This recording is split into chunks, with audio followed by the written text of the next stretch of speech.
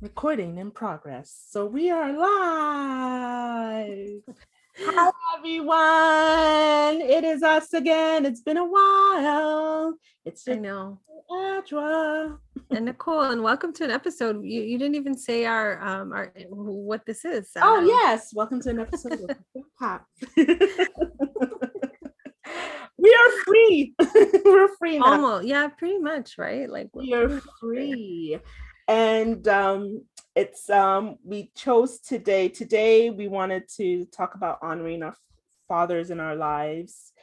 And our special guest today is no other than my own, the youngest, youngest Winful in my family, i.e., my brother. He's coming on today to discuss fatherhood. Um, and the reason why we chose him, actually, is Nicole who suggested him, because we wanted to make it personal. We wanted to make Father's Day personal for us, and talk to someone who is new to the game and is, is part of Fufu and Pap, and it's in his own way, by extension of me. And we're hoping we could get Nicole's other half, but I'm sure we can get him on another one. Yeah, we totally could. It would just have to be when our son is not like, I don't know if you heard him while we were interviewing. Oh Yes. no, never mind. Oh my gosh, you broke fourth wall. Well, the other time, I mean, Adjoa, when we were recording, he's just always in the background, like making a lot of noise. So we would have to find a time where he's not here, and that's Yeah. usually, it's during the week. But it was, it's really interesting. Uh, I'm sorry, we're so giggly today. It's just interesting, like the dynamic of fatherhood. So I'd be really interested. I am very interested to learn about what your brother really thinks about being a new father. Yeah, it is very interesting. And like, if I have to go back, like, we grew up in a two-parent home. So we have both our parents in our lives, and to this day they're still in our lives. As I'm sitting here, they're sitting in the living room, because they came down for my dad's biannual checkup, so they're here. And it's so like, seeing Kweku as a father is very different from what we saw. And my father was he was very senior where he worked. And so he was very, very busy, very busy. And I can count the number of times he was around, not because he was an absent father. No, it's because his work required that he traveled a lot around the world. And sometimes within a month, he's been home, let's say a week. So we spent most of our my mom was the main parent. And when he was around, he did his best. Like, um, we'll do stuff as a family and what's not. He used to take Kweku to play squash every Saturday and stuff like that. So, but we clearly have a closer bond to our mom. All three of us. We're very, very close to our mom because she was always there. She was the one who, first face we saw, last face we saw before he went to bed. She did the school drop-offs when my dad was out of town. She did the pickups. She gave up her job, her career, to be a stay-at-home mom because they wanted to make sure that we were not being raised by nannies and stuff, but there was a parent present. And so it's very interesting to see Kweku as a dad now, Yeah. and there are things like sometimes he'll call us while he's bathing his daughter so we can be a part of it and just share. And last weekend, the whole family went to the park, and seeing how hands-on he was with her, and he went to the splash pad with her inside the water, and running around. There was this she needed her bottle, and she was sitting on my mom's lap, And Quick was like, do you want milk? And you can tell like she wanted it, and Quick was taking his sweet time to get her bottle. This girl was like getting off my mom's lap, and she was like my bottle. She was going over to beat her father to get her bottle, and he's like, quickly brought it to her. He knows how to soothe her, he knows how to talk to her, and it's interesting to see. And this is why it is so important to have fathers in your child's life if you can. Yeah. Because they make a difference. And men to stand up and be dads and show their children that, the presence of your child, the presence of you makes a difference, because it's really telling on how you end up, the people you end up picking as partners, really. Yeah, or just like acceptable behavior from especially if you're like, for both sons and daughters, but especially if you're like a daughter, the acceptable behavior for men in general, whether it's like in your relationship or not. But it's there's this comedian, and he makes a joke about him only really, like, his father was present in his life, like, his parents were still together, but he only really met his father when he was like 7, because his father worked so much. And he was making a joke out of it because it was reality. The father worked so much, and he only really saw him on weekends. And so he makes that joke that, he also makes a joke about like men doing more of the traditional women roles, because that's, it's not to say like that never existed before, but I think that it's much more common now that like men are really more present in their children's lives. And it's expected too, because women just continue to progress, especially within their career and a professional aspect. Like, women are taking on more leadership roles that take them away from the family more, so it's only expected somebody's got to take care of the kids. Yes. So it has to also be like the men stepping in. But it'll be really exciting to hear like a perspective from your brother, and hopefully throughout the month we can get some more perspectives from just men in general. It's always really interesting to hear a man speak about their first time being a father and how that's changed them, because those are the things, like, even you become a mother, you have to do things differently. And I'm sure, of course, for a man it's really different, because for anybody, like, all you're usually just taking care of yourself, and now it's really about like making sure this person survives Exactly. every day. Exactly. So how about you, Nicole? How is I know your story is very different with your dad, but and also now you have um Kwame with Hendrix, and do you want to share that experience? Yeah, I mean, like, for me personally, I actually I don't have a recollection of a relationship with my father, and that's because he died very young. He was only 39, and like, I guess I was about 7 when he passed away, so I don't remember much. Like, I try very hard, and like sometimes I think about when, I can't remember what this actual term in law is, but where people sort of like try to go back into their memory and their thoughts to like to really remember something from their past, and it pops up. Like, it happens, people can sometimes bring that back into the present. But I don't remember anything about my father. And I don't mean to make this a sob story, but like, we actually don't have many pictures of him either, because unfortunately it burned in a fire in South Africa with like all our belongings at the time. So a lot of what I know about my father was for sure what my mother shared with me, or what my brothers shared with me, because they are older, so they had a relationship with my dad. So unfortunately, I don't all I really know of my father is, again, like what people tell me. So, but I do have 3 brothers, and I had a really strong mother figure. And so my brothers, they I feel like they taught me um certain things, like they were like my three dads kind of thing, but of course it's like it's never the same, and I don't even know what to compare it to.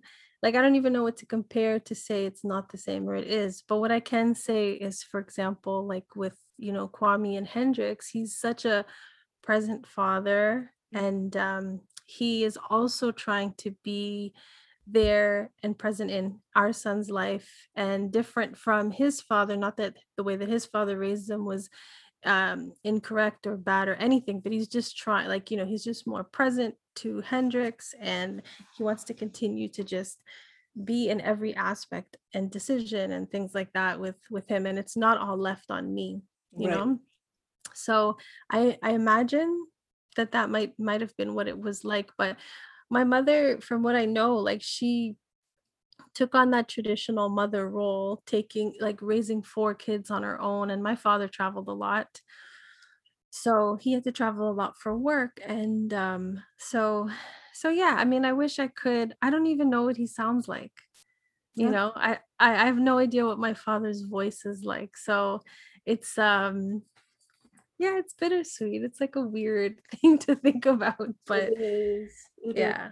But I was so young when it happened, so it's hard to even, and this sounds weird, but I think somebody who's experienced it would understand what I'm trying to say. Is like, it's not even a sad feeling. Like, I was so young. I just didn't know any different. I don't know any different. Right. So I don't miss what I don't know, you Yeah. know? That's what Yeah. it is. So I know, like, I mean, it's not the same, but like, I know my mom always would talk about her dad, and my grandfather died a few years before my sister and I were born, and my older cousin had the experience with him. And just recently, my mom was like, "You would have loved your grandfather. He loved children. Like, he just loved kids. Like, the kids in the neighborhood would always, wait for him and call out for him." And my older cousin would say, like, my grandfather was quite well to whatever, like, he had a really good job, stupid serious. Google whatever. um and he would, every time, like, he drove, he had a Benz and he had a driver, and my cousin and him would sit in the back seat. And she was, back then in the 70s, like, having a Benz was a big deal. And they will drive to school in the back of the Benz, and he'll always be the one to pick her up and drop her off. And sometimes I'm like, damn, I wish I got to meet this guy. And my mom would tell me about how strong and deep his voice was, and those little things. But it's like, you're not sad that you're not, he was gone before I was, but it's like, you wish you knew this person because you heard so much about him. Yeah, yeah, 100%. It's like, I mean, and honestly, I don't even, as a kid, I don't remember meeting my grandfather, any of my grandparents actually, except for my mother's mother. Mhm. But yeah, like, you hear all these lovely stories, and actually that's one thing that, because I have experienced that, like, there's such a disconnect with a lot of people I don't know that are very, like, they're my blood. I want to make it an effort to, and we can in this day and age, social media, there's like so many apps to record this and that. I want to make sure that when I pass, that there's still a presence. Like, I don't want to be forgotten, kind of thing. Girl, you're on a podcast. There's no way. You're archived. They'll just Yeah, Spotify. yeah, I hope, when he's old enough, that, yeah, he can still hear my voice. That's one thing I feel like I regret with my mother. Of course, my mother was my mother and father, so I of course I remember what she sounds like. But one thing you really take for granted is, like, time with people. So you always, as a child too, you think like your parents going to be around forever. One thing I really regret, and I will tell everybody whose parents are still here, to take as many videos and voice recordings of your parents, because um it fades. Like, it fades, and of course I still remember what my mom sounds like, but to be able to play back a recording, to actually hear her voice, is golden. So I would say to people out there, to really take advantage of those sorts of things, Yeah. because yeah, But anyways, I think our guest is almost here. But before he comes on, I just want to say I saw the video you posted of Kwame rollerblading, and I was jealous. I don't know how to rollerblade. I wouldn't even know how. So funny. And he was doing all those tricks and stuff. I was like, no, I need to learn. It was so cool. And I saw Hendrix. I was like, why? Like I know. I'm 58. I should roller skate. I know, like Kwame, he's really good at it. He's good at snowboarding. He's good at roller skating, skateboarding. He's just an old man now, so he doesn't do much of it. But yeah, he is. I don't know. I wasn't rollerblading with them. I was running, and I was wondering. I was like, why is Nicole? And I'm like, no. I actually don't have any rollerblades, or any good rollerblades. So I do have to get some so that I can be with them. But Hendrix, yeah, we're just trying to really it's just there's nothing else to do, so we're just trying to do outdoor things. So he's really taken to that. But but anyways, yeah, I think we should go to break because Kwaku will be here, and so hang tight, don't go anywhere. Yay.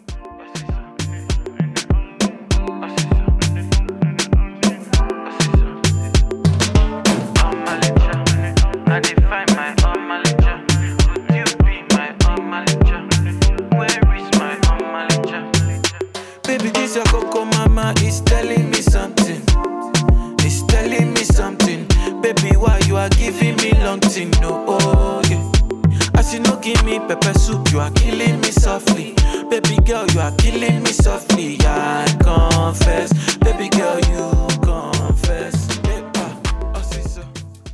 So welcome back, guys. So we have our guest, like I mentioned during our intro. This is personal to me. I have a new father and obviously my own younger brother. Kwaku Winfull is on. Wow, let's put his whole government name out there. That's how you guys rock. Yes, your full government name. And this is from my brother. People know that your last name is Winfull, so of course. Yeah. Anyways. Sorry, I sometimes forget what the real world is like. I work in an environment where we don't really use first names, especially. So I keep forgetting. Yeah, in the real world, people give info. Yeah. Well, anyways, so welcome. Thank you. Well, I want to apologize for the look. You got to understand it's COVID, and my barber still hasn't called me back. Well, look at my roots. I mean, my hair is entirely different colors. Yeah, this COVID is a struggle. Well, luckily for you, this will not be on video, so they'll just hear your voice. So as long as your voice, it's not video? No, we haven't progressed to that stage yet, but okay. But maybe this is the episode to do that. So what single video? Yeah. Yeah. Well, for the listeners out there, if you want to, I look homeless. Picture if you've ever seen The Wire. Picture, just let your mind roam from there. I'll just leave it there. What season of The Wire, though? Is it the first season? I'm trying to remember the name of. I keep forgetting his name. Marlo Stanfield. Is it Marlo? Yes, Marlo Stanfield. Yeah. So the guy, I think he's Nigerian. How he had his hair. Yeah. So if you Google that, you'll know what I'm talking about. So listeners, that's what I look like. Lord Jesus. Anyway, so Kwaku, you have now recently joined the League of Fatherhood. It's clearly, and some of us are yet to hit that stage, but you reached there, and as you all know, I enjoy being an auntie and everything. But what expectations did you have as a new father, and how similar or different were those expectations you had? I don't think I had new expectations as a father because I didn't have any expectations. It was just, don't be a deadbeat, right? Don't be the stereotype that are attributed to Black men. That was mostly it. Because if you think of like our fathers and onwards, and our parents start telling stories, you realize Our fathers weren't, they weren't hands-on. They weren't changing diapers. They weren't feeding. They weren't doing those, dealing with you when you're crying. It's like they went out, they worked, they came home. And then when you turned 5 or so, they were more involved in the process. And so, no matter where I looked, it looked like fathers were involved. So it's my child. I played 50% role in making her. You could say more, right? So why would I not be involved in all the things? I take pride in the fact that I change diapers and I feed her and I bathe her and I do these things. And, she's connected to me. I'm not this, so I guess to me, the expectations weren't just being able to financially provide, but it was actually being present in a lot more ways than theoretical. So that was my own expectations, but society has all these expectations. Most of the time people get caught up in what society expects you to do. And you notice that when you see how people post on social media and they create this perfect utopia of having a child, and it's not. And the fact that it's chaotic is what's beautiful about it. The same child you're looking at that won't go down and has been up and is tearing you apart, you're looking at them like, I can't stand any part of you right now. But at the same time, when they're sleeping or the other time they look at you and they smile, it's all worth it, right? So my expectations, which I like, is that I want a happy, healthy baby and do my part as a father. And so far, looks like it's working out. So, yeah. Is she a daddy's girl? Can you dispel that myth if that's true? Because I have a son. They usually say boys gravitate more towards their mom and girls gravitate more towards their dad. So is that a thing? I believe the opposite sex sets your expectations for that sex. So a girl's relationship with men can be, based on her relationship with her father, you can tell her relationship with her men will be either if she's looking for something, it may dictate who she's into, or, that kind of a thing. I think the way men respond to women is primarily based on how they see A, their father treating their mother, but B, how their interaction with their mother as well. So I think that's where it comes from. And, you see certain things. If it's a single parent, there's a greater connection with that child. So is there a greater chance of a girl becoming a daddy's girl or a boy becoming a mama's boy if it's a single parent relationship? Of course, because that person fills both roles. Apart from that, one thing I realized with myself and another friend of ours is when it comes to fathers, especially a daddy's girl or even a son who's very attached to his father is present. The more you're involved, the more you're there, and the more things you do, your kid is going to gravitate to you. Mine, when I get home, she gets excited. She won't even let me wash off before coming in. She's dying for me to carry her. I'm using the bathroom, and this girl will open the door and come to me. I'm sitting on now, so she has not walking out, so she'll walk into the bathroom, and I'm sitting on the throne, and I'm like, hey, this is private time. But she just wants to spend time with me because I've created the environment and the relationship where I'm involved. So yes, mama's boys and daddy's girls are determinant on the parent, in my opinion. Yeah, no, that's a good point. I never thought of it that way. But so you've had the privilege of growing up in Ghana, and you saw the pros and cons of being raised there and in Canada. So do you think that you would ever, raise your child in Africa? And if you do, why or why not? Would you ever explore that if that opportunity presented itself to you? So it's something we actively discuss, but it's not just Africa, it's also the Caribbean. That's half of where, my daughter is half Caribbean, half African. So to me, it's about it's not about necessarily just the country, but it's about growing up in an area where you understand and know your family and understand your culture to a degree. I know Ghanaians that have never been to Ghana, but they're so intertwined in the Ghanaian community here. Their tree or fancy is perfect. They have so much understanding, they just don't know what the country looks like. So I think that's the influence you put. Would I live in Ghana again? Yeah, I would. I mean, it'd be a bigger adjustment for me because I just can't stand the way things move. Ghanaians have a very relaxed approach to things, and I've become very, you got to get it done. We got to move.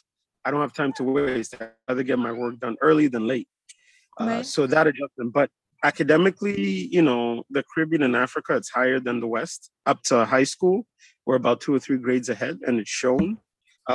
The cultural balance, the the values of respect that come from the cultural understanding and having a different perspective.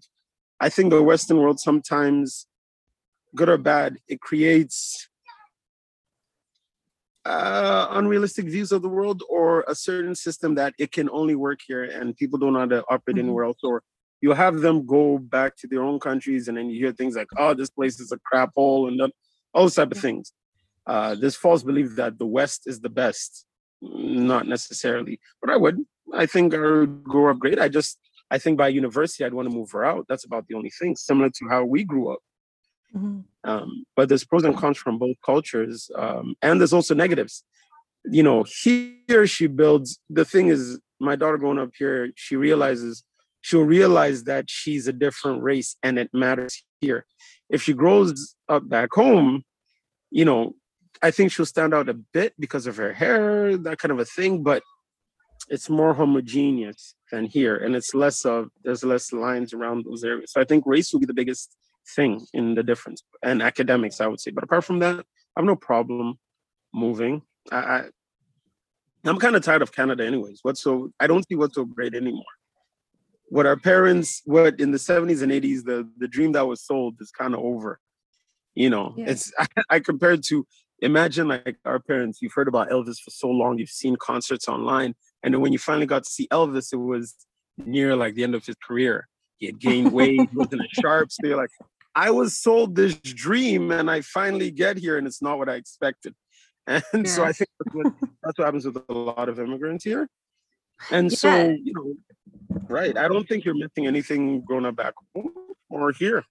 It's how you build it. It's how you build your experience. Yeah, and like one person's dream is not another's. So if it was your parents, like, you know, now you totally could have a different, like you have a different view of it and have your own dream. Right. Plus, we hear of how much success is happening outside of the West. Right. Yeah. You know, America as a superpower, those days are fleeting. They're at the end of their empire, closer to the beginning. You've seen a rise in China.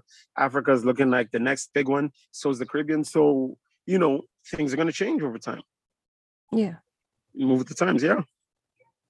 That is definitely, I mean, I guess this past week in Canada, or past 2 weeks in Canada, has been a shit show, to say the least, with regards to us really feeling like, what is here for us anymore, you know? No, see, it's just because Canada sold the diverse dream for so long, and the cracks are beginning to show. You can only hide the truth for so long until it comes out. And, you know, the sentiments you've seen shown in the States are prevalent in Canada too. They've always been. It's just Canadians are nice, right? Or quote unquote nice. Yeah. Right. It's about that, but doesn't mean the mentality is different.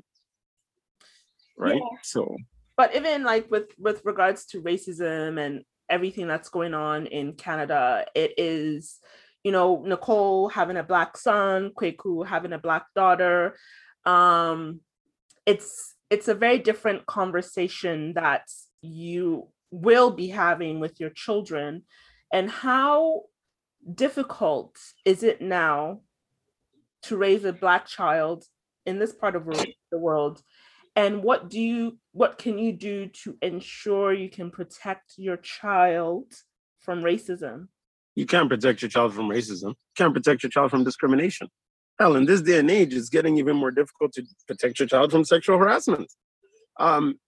You prepare them to deal with the issues at hand, right? Because I remember once I went to do a comedy show, and at the comedy show, the theme of the bar had this whole famous criminals thing. So they had those height charts.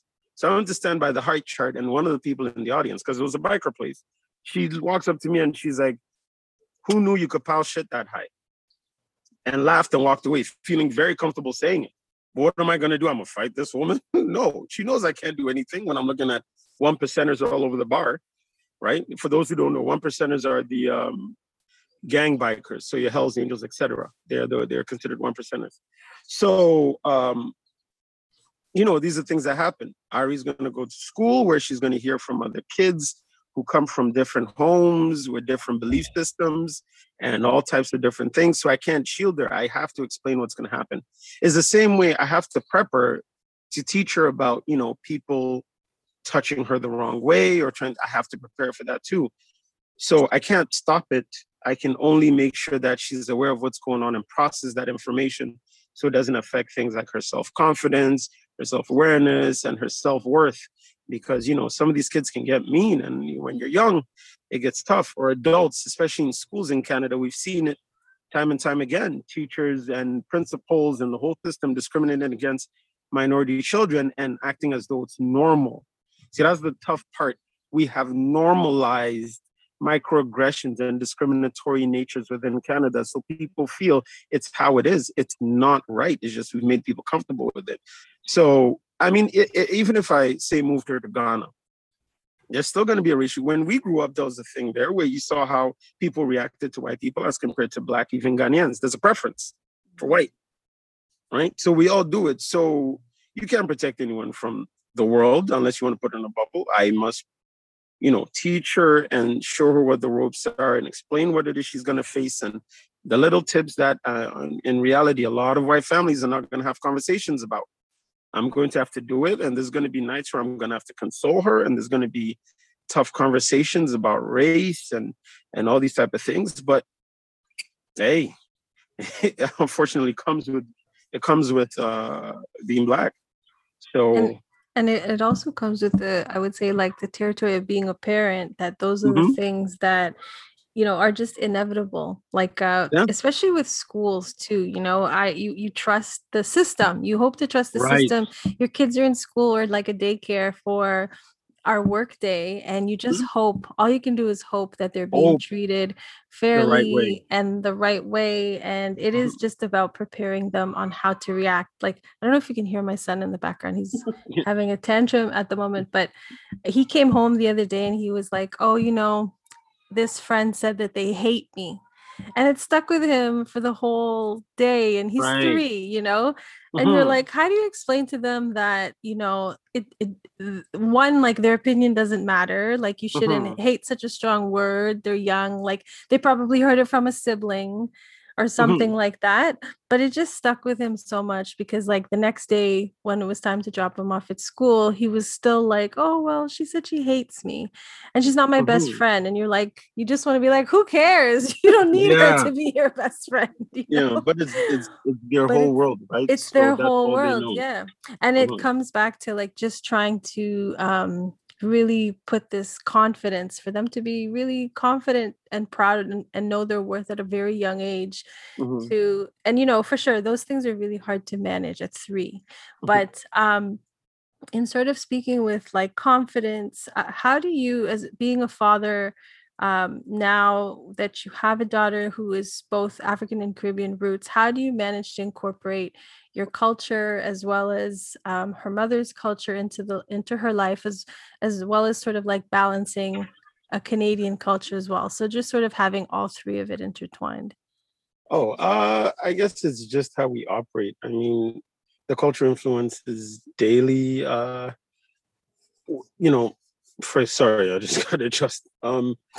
For Are example, you walking through a forest there? No. I'm just joking. I know, right? It looks like I'm in the middle of a jungle somewhere. So some of the things are, so we have a lot of constant exposure because we're around family members. So around family members, like my wife's family, she gets exposed to the food, the culture, the music, that kind of a thing. So she hears it and learns from it and is exposed to it. From my end, when we get, it's different because, especially with COVID, it's not as easy to just meet up and say, hey, we're coming by.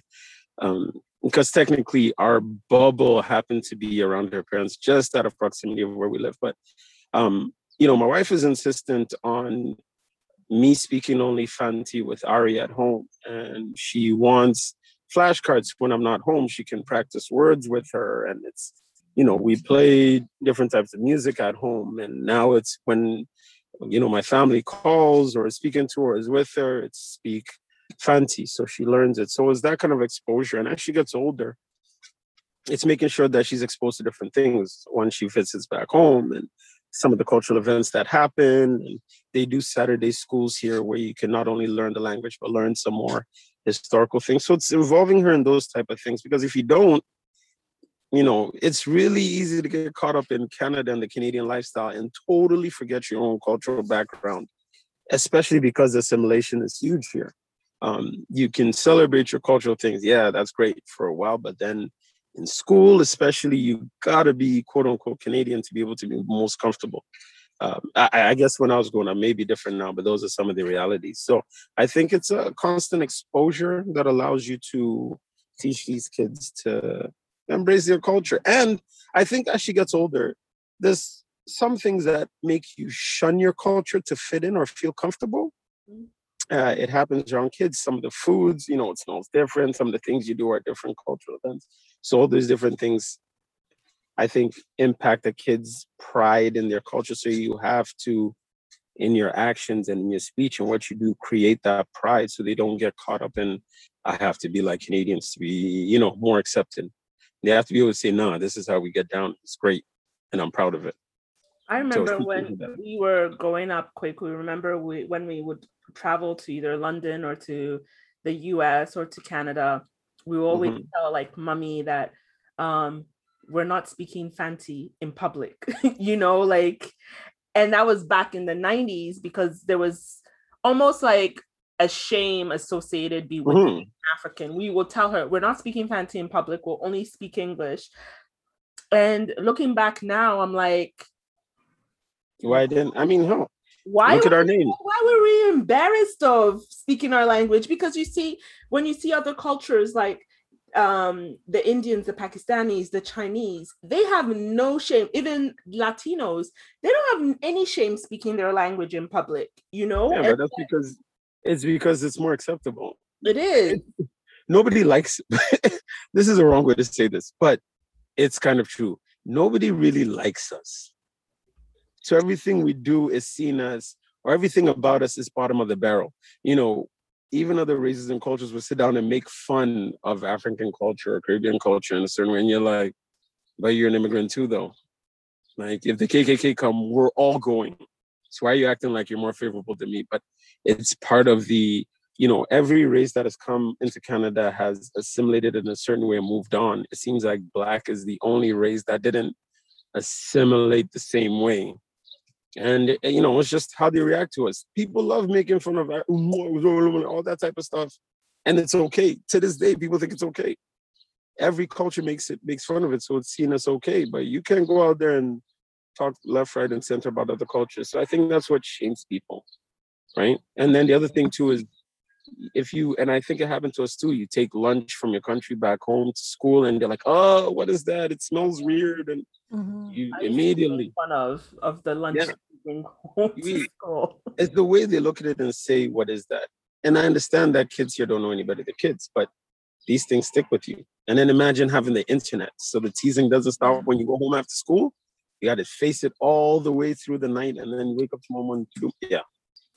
You have to build a strong sense of self in her. And, so, and it's even down to, I'm not giving her white dolls. She has to get dolls that are reflective of her. She needs to be able to see that it's, there's beauty in her in society all the time. Yeah, in books and TV and any sort of thing, she has to, or any kid has to see that there's like representation, because right away, that's where it starts, and it starts from so young. So it is truly important. And I do find like there's more of that now. There's more of that available now than I think there ever was. So yeah, the world is responding. Yeah, exactly. It's taking a while, but it's responding. So yeah, I think it's going to be, the future looks bright, but until then I still have to prepare her, right? Because, I like that you've used throughout this interview, like you have to prepare her as opposed to protect. Like you mentioned before that it's impossible unless she's going to be living in a bubble. So I think that's exactly what parents should do. It's just preparation. It's kind of like you're training. Yes, you do. You're training your child, right? You have to. And you also have to train them to have thick skin, because it comes. Hear it's coming. And these kids, because you don't know where some of these kids grow up. And Yeah. if I'm getting beat down at home verbally, emotionally, even physically, I have to find an outlet for it. And so these kids come to school and those are your bullies, Yeah. right? And if you don't have that thick skin, they will eat you alive because, especially as you get close to high school, for example, Mhm. yeah, it's a gauntlet. So you have to build that strong sense of self and pride, and you have to prepare them. If you tell somebody this is going to happen, so you need this, it's easier when you see it come. But if you don't and you create a false sense of reality and it happens, it shatters a lot of people. Mhm. So unfortunately, the sunshines and lollipops ends nowadays right after kindergarten because you're Yeah. you're fighting the internet. Yeah. So The once they internet. learn how to click, Yeah. you gotta We start training them. your sister and I, we always talk about our love-hate relationship with social media. Mhm. Speaking of which, the other day I saw that in a high school, like these kids reenacting the George Floyd incident. Yeah, like it literally, the principal resigned and all that kind of stuff. Mhm. But you're just like, how is this happening? Yeah. And it is, and it's still happening, and it'll continue to happen. So Mhm. Because we haven't gone there yet. People believe, and again, these kids are growing up in the houses where that's acceptable. If yeah, the kid is doing it in exactly. school, they know their parents aren't going to be mad. Right. They've seen or heard something, regardless of how the parents act in public. Mm-hmm. Because I knew growing up, I'm not stepping out of myself to act a certain way in public and let Elizabeth find out. She'll cut me in half, right? Yeah. So if I'm doing it in public, it's because I've either seen or heard her say it, and I feel it's okay because she's made it seem okay. I don't firmly believe that. So yeah, but these kids will do it, and they think it's hilarious. Mm-hmm. We have become very desensitized. Oh yeah. You know, That's the scary internet. thing. That It is is. the scary thing, is that they've become desensitized to a lot of things. So it's like I'm scared for our children growing up, going into school, what they're going to see, what they're going to face, because there's that kid who's seen death, they've seen, abuse, they've seen all different types of things that we fortunately did not get to see. Think And about it. Yeah, go ahead. Mhm. and we've been shielded from it. Like when we were growing up, like we didn't watch the news with our parents. They would send us off. You go to another room, go and play, because Mhm. they didn't want us to know or hear about things that were going on. And so now as adults, when you hear like, oh, this happened in 1988, you're like, I don't remember it, because it's Mhm. like we were Didn't talk to you about it. but now it's like children saw George Floyd die on TV. Even if their parents kept it from them, they went on social media and watched it, Mhm. and they're seeing all these, racial things happening. They're seeing, like, they've lived through a pandemic. They're seeing shootings. They're seeing this and that. They're burying classmates. Friends are jumping off buildings, all of these things. And so it's like, what's new? Whereas with us, everything was such shock value because we were protected. So Mhm. being a parent in 2021 is very different than our parents in the early 80s, early 90s. And we haven't even talked about the pandemic aspect of it, which is its whole other thing. But yeah, no, I mean, the world has changed. And I think about it. That 9-year-old boy in London is going to go to a high school where he's going to meet up with kids, or he's going to go to university and meet up with kids, some who agree with what happened to his family, some who don't, some who think it's funny to bring it up, some who don't. Like, these things are going to happen. Our kids are going to be in these schools with people who face these things as people get. And the kid who did it, this kid who committed the murders, the terrorist committed the murders in London, he was 20. Yeah. He was 20 years old. I don't think people grasp what that means. Being that radical to throw away your life at 20 years old. Do you think he's alone? And was that the first car murders plot we've seen happen? Or did we just see Manassian do that too? Mm. So could he have been inspired that could be a working way? I mean, have they checked the blogs to see what he's saying? Am I to believe that you have to be over 30 to be radical? No. Oh yeah. Yeah. You can be young. And I mean, our kids are going to be in school with some of these kids who are going to get radicalized. Same thing that happened Columbine even then. So these are things that are going to be ongoing issues. These are things that are going to be ongoing. And the only way I see through it is your kid has to walk in there completely prepared for what it is they're about to face. So it's not a surprise. Mm-hmm. And it's going to be very difficult, awkward conversations because you can never answer why. Yeah. Not why, who knows? And that's the hard part. But you want to see that kid come home after school. You want to see them graduate. So that's the yeah, important thing there. Yeah, that's the important thing. That so, they yeah. come home, that they make it through a day. And it's really sad that that's how we have to think. Like, you know, I just want to be grateful that my kid comes home at least. You know, but that's what it has totally become. Yeah. That's yeah. But on to Brighter Mountain. So we are at the end of our interview, and we have just one question for you. What do you enjoy most about fatherhood, and what do you not like about fatherhood? And what would or maybe what you could also do is convince those men that are just really waiting, just not wanting to have any kids. Well, you know, respectfully, that might be their decision, but for those men that are just hanging on to being single with no kids, get them over the threshold. Okay, so here's the thing. You rush a man into anything serious and he will F it up. That's just how we are. We have to get there or be willing. I wouldn't have been married if I didn't think I was ready to be. So the men who are hanging on is because they feel there's more value to it. It also means they may not technically be men. They may still be boys. You can have a 40-year-old boy, right? What about the society forces you to mature? Honestly. No, that's a very valid point. Yeah. You know, so they don't have to. And most people don't see the value because they hear the horror story, the late nights, and you can't do this. You can't just get up and go to the club, and you got to be responsible. But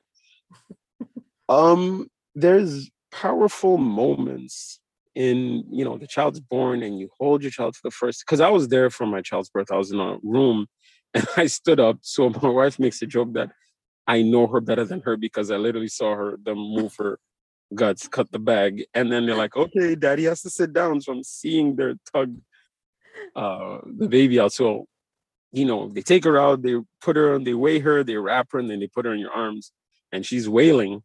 But, you know, you're like, oh my God. And then you see this vulnerable, helpless thing that's just completely dependent on you. And for the first 5 months, you get little to no reaction.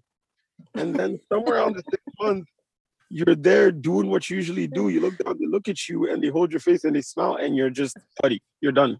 You're done. You're done. And then and the thing is, the more you get to know your child and you see I think the most awesome part is seeing her grow.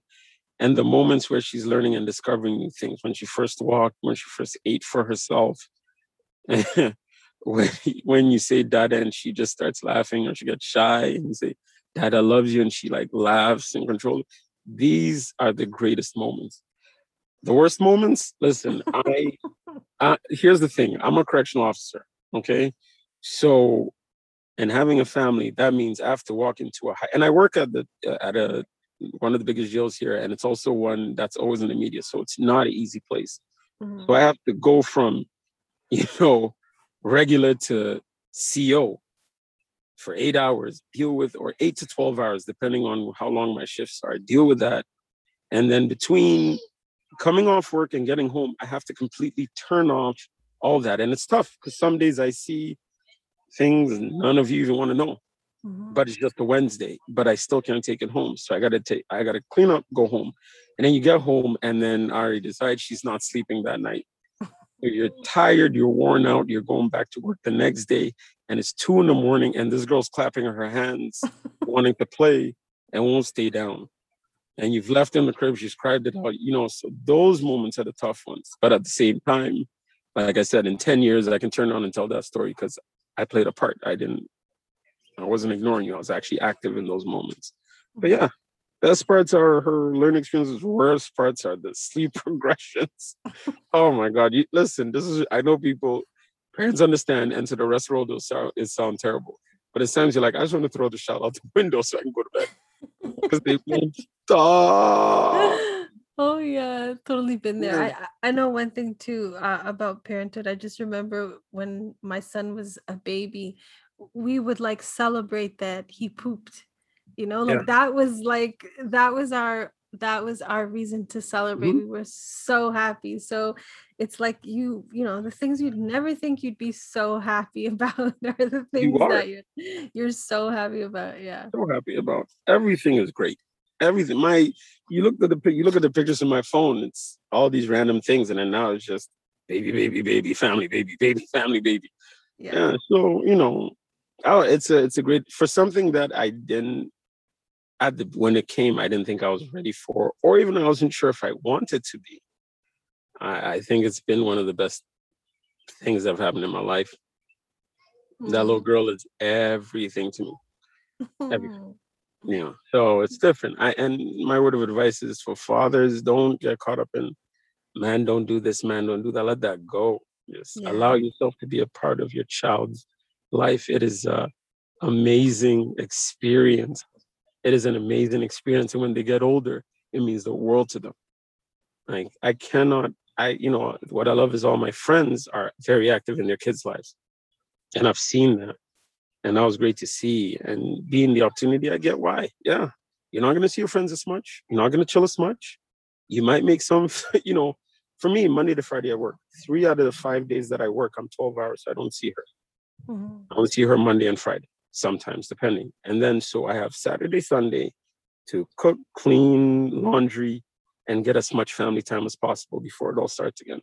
So, and I know my family gets mad. Will I give out on see my family to get family time with just us? Yes, I will. Because I don't know if I'm going to get it this week. And then I don't know if I'm going to go to work and there's going to be COVID, so I can't see them for 2 weeks, or a guy's going to throw piss or poop on me. So I got to go do all these injections. So, I may not come home that night. Right. Yeah. So for most people, you don't care about, you're going to see your kid. For me, I'm not guaranteed I'm coming home. Yeah. Or at least coming home in one piece. So the time I get with my family is very important. When my nuclear family is very important. Yeah. Because I'm not guaranteed it with the work I do. And that's why I say shout out to all the first responders and correctional officers out there. People forget us. But we are the people you hear on the news and you forget about. We get 40 of them in one area with just 2 of us. And we go to work every day. So we're dealing with that every day through the pandemic and all types of stuff. And we're dealing. So you gotta, don't forget about us. So these are the different stresses that exist, But it's not for my kid to live. It's not for my wife to live. So. Well, thank you so much. My goodness, that is, Sure. it is good to bring up that, like for correctional officers, I think, definitely not brought up a lot in the media. So that's that. But also thank you so much for just talking about your experience being a father. We don't want to hold up much more of your time because we know that we do want to be able to. Oh, hi, look at it. Yes. Yeah. So we want to be able to give you more time with your family. Yes, so. yes. She's knocked out. Oh, she finally slept? Oh, did she? Oh, finally. Yeah, we just have to move her to her bed now. And that's it, yeah. Yes. Oh, we've been waiting for the knockout. Yeah. You'd ever move a sleeping child, but we'll find out.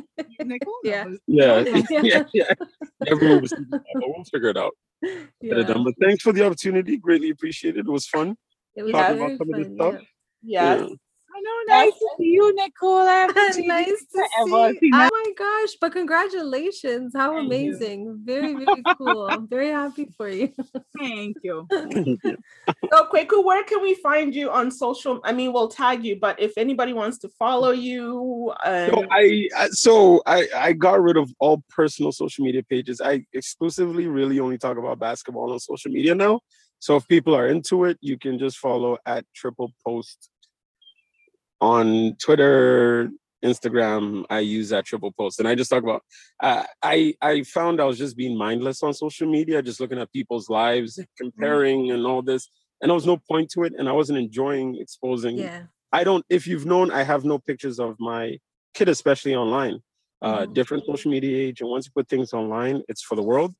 So I just realized I'd rather not put so much of my personal life out there. And now I just talk about basketball. So if you want to, find me at that Triple Post. And maybe one day I'll go back to stand-up comedy. We'll see. That'd be What happens amazing. after COVID. But yeah, He was so super good at. I mean, and I'm biased because I'm his sister, but yeah, he was funny. He is very, very funny, and I there wish was a he time. would go back. I hope this will prompt him to go back into it. Listen, I was very concerned when we started dating when he told me he did stand up, and I remember the first date I was like, "Are you even funny?" Yeah, yes. So she saw me kill it at Yes, the he Nubian did. Disciples of Prior. Yes, he did. Yes. He Killed it. Shout out to Kenny Robinson. I Yes. think for the longest time, my dad, when he went to watch his show, we didn't tell him. We one day we surprised him. He didn't know. He came I over. remember He's that like, show. I have to go to a show. I have to go to a show, and he didn't know that we were going there. So he gets on stage and he sees us sitting in the audience, and he killed it. And my dad did not stop talking about it. Oh, that's Everybody amazing. he met, Kweku's a comedian and Kweku's joke, and to this day he still talks about the jokes and everything. He needs to Yeah. go back. Fun times. That was before COVID. I know. Well, now you No, have like- maybe you have like lots more material because of COVID, right? Well, not even just COVID, but being a dad is like Oh, free yeah. material. Free material. So yeah, getting a chance to go, be married and having a kid is material. So yeah, I got to go back and Yeah, try please some don't stuff talk about me and your material. anymore. Oh damn, my phone just died. All But right, well, we still see you, we still hear you, but thank Oh, you so okay. much, Kwaku. We really, really, really appreciate it. Oh, keep on. that was a good timing, though. Yes. Well, that's a wrap. Thank you so much, everybody, for joining us you. today. That was really fun talking to your brother. Yes. He's so enlightened and he's very wise. I could listen to him talk. I find that interesting about comedians. Like look at Dave Chappelle, for example. He's like brilliant, right? And his comedy is reflected in that as well. So it was really nice to talk to him. But until next time, I guess, Adra. Yes, until next time.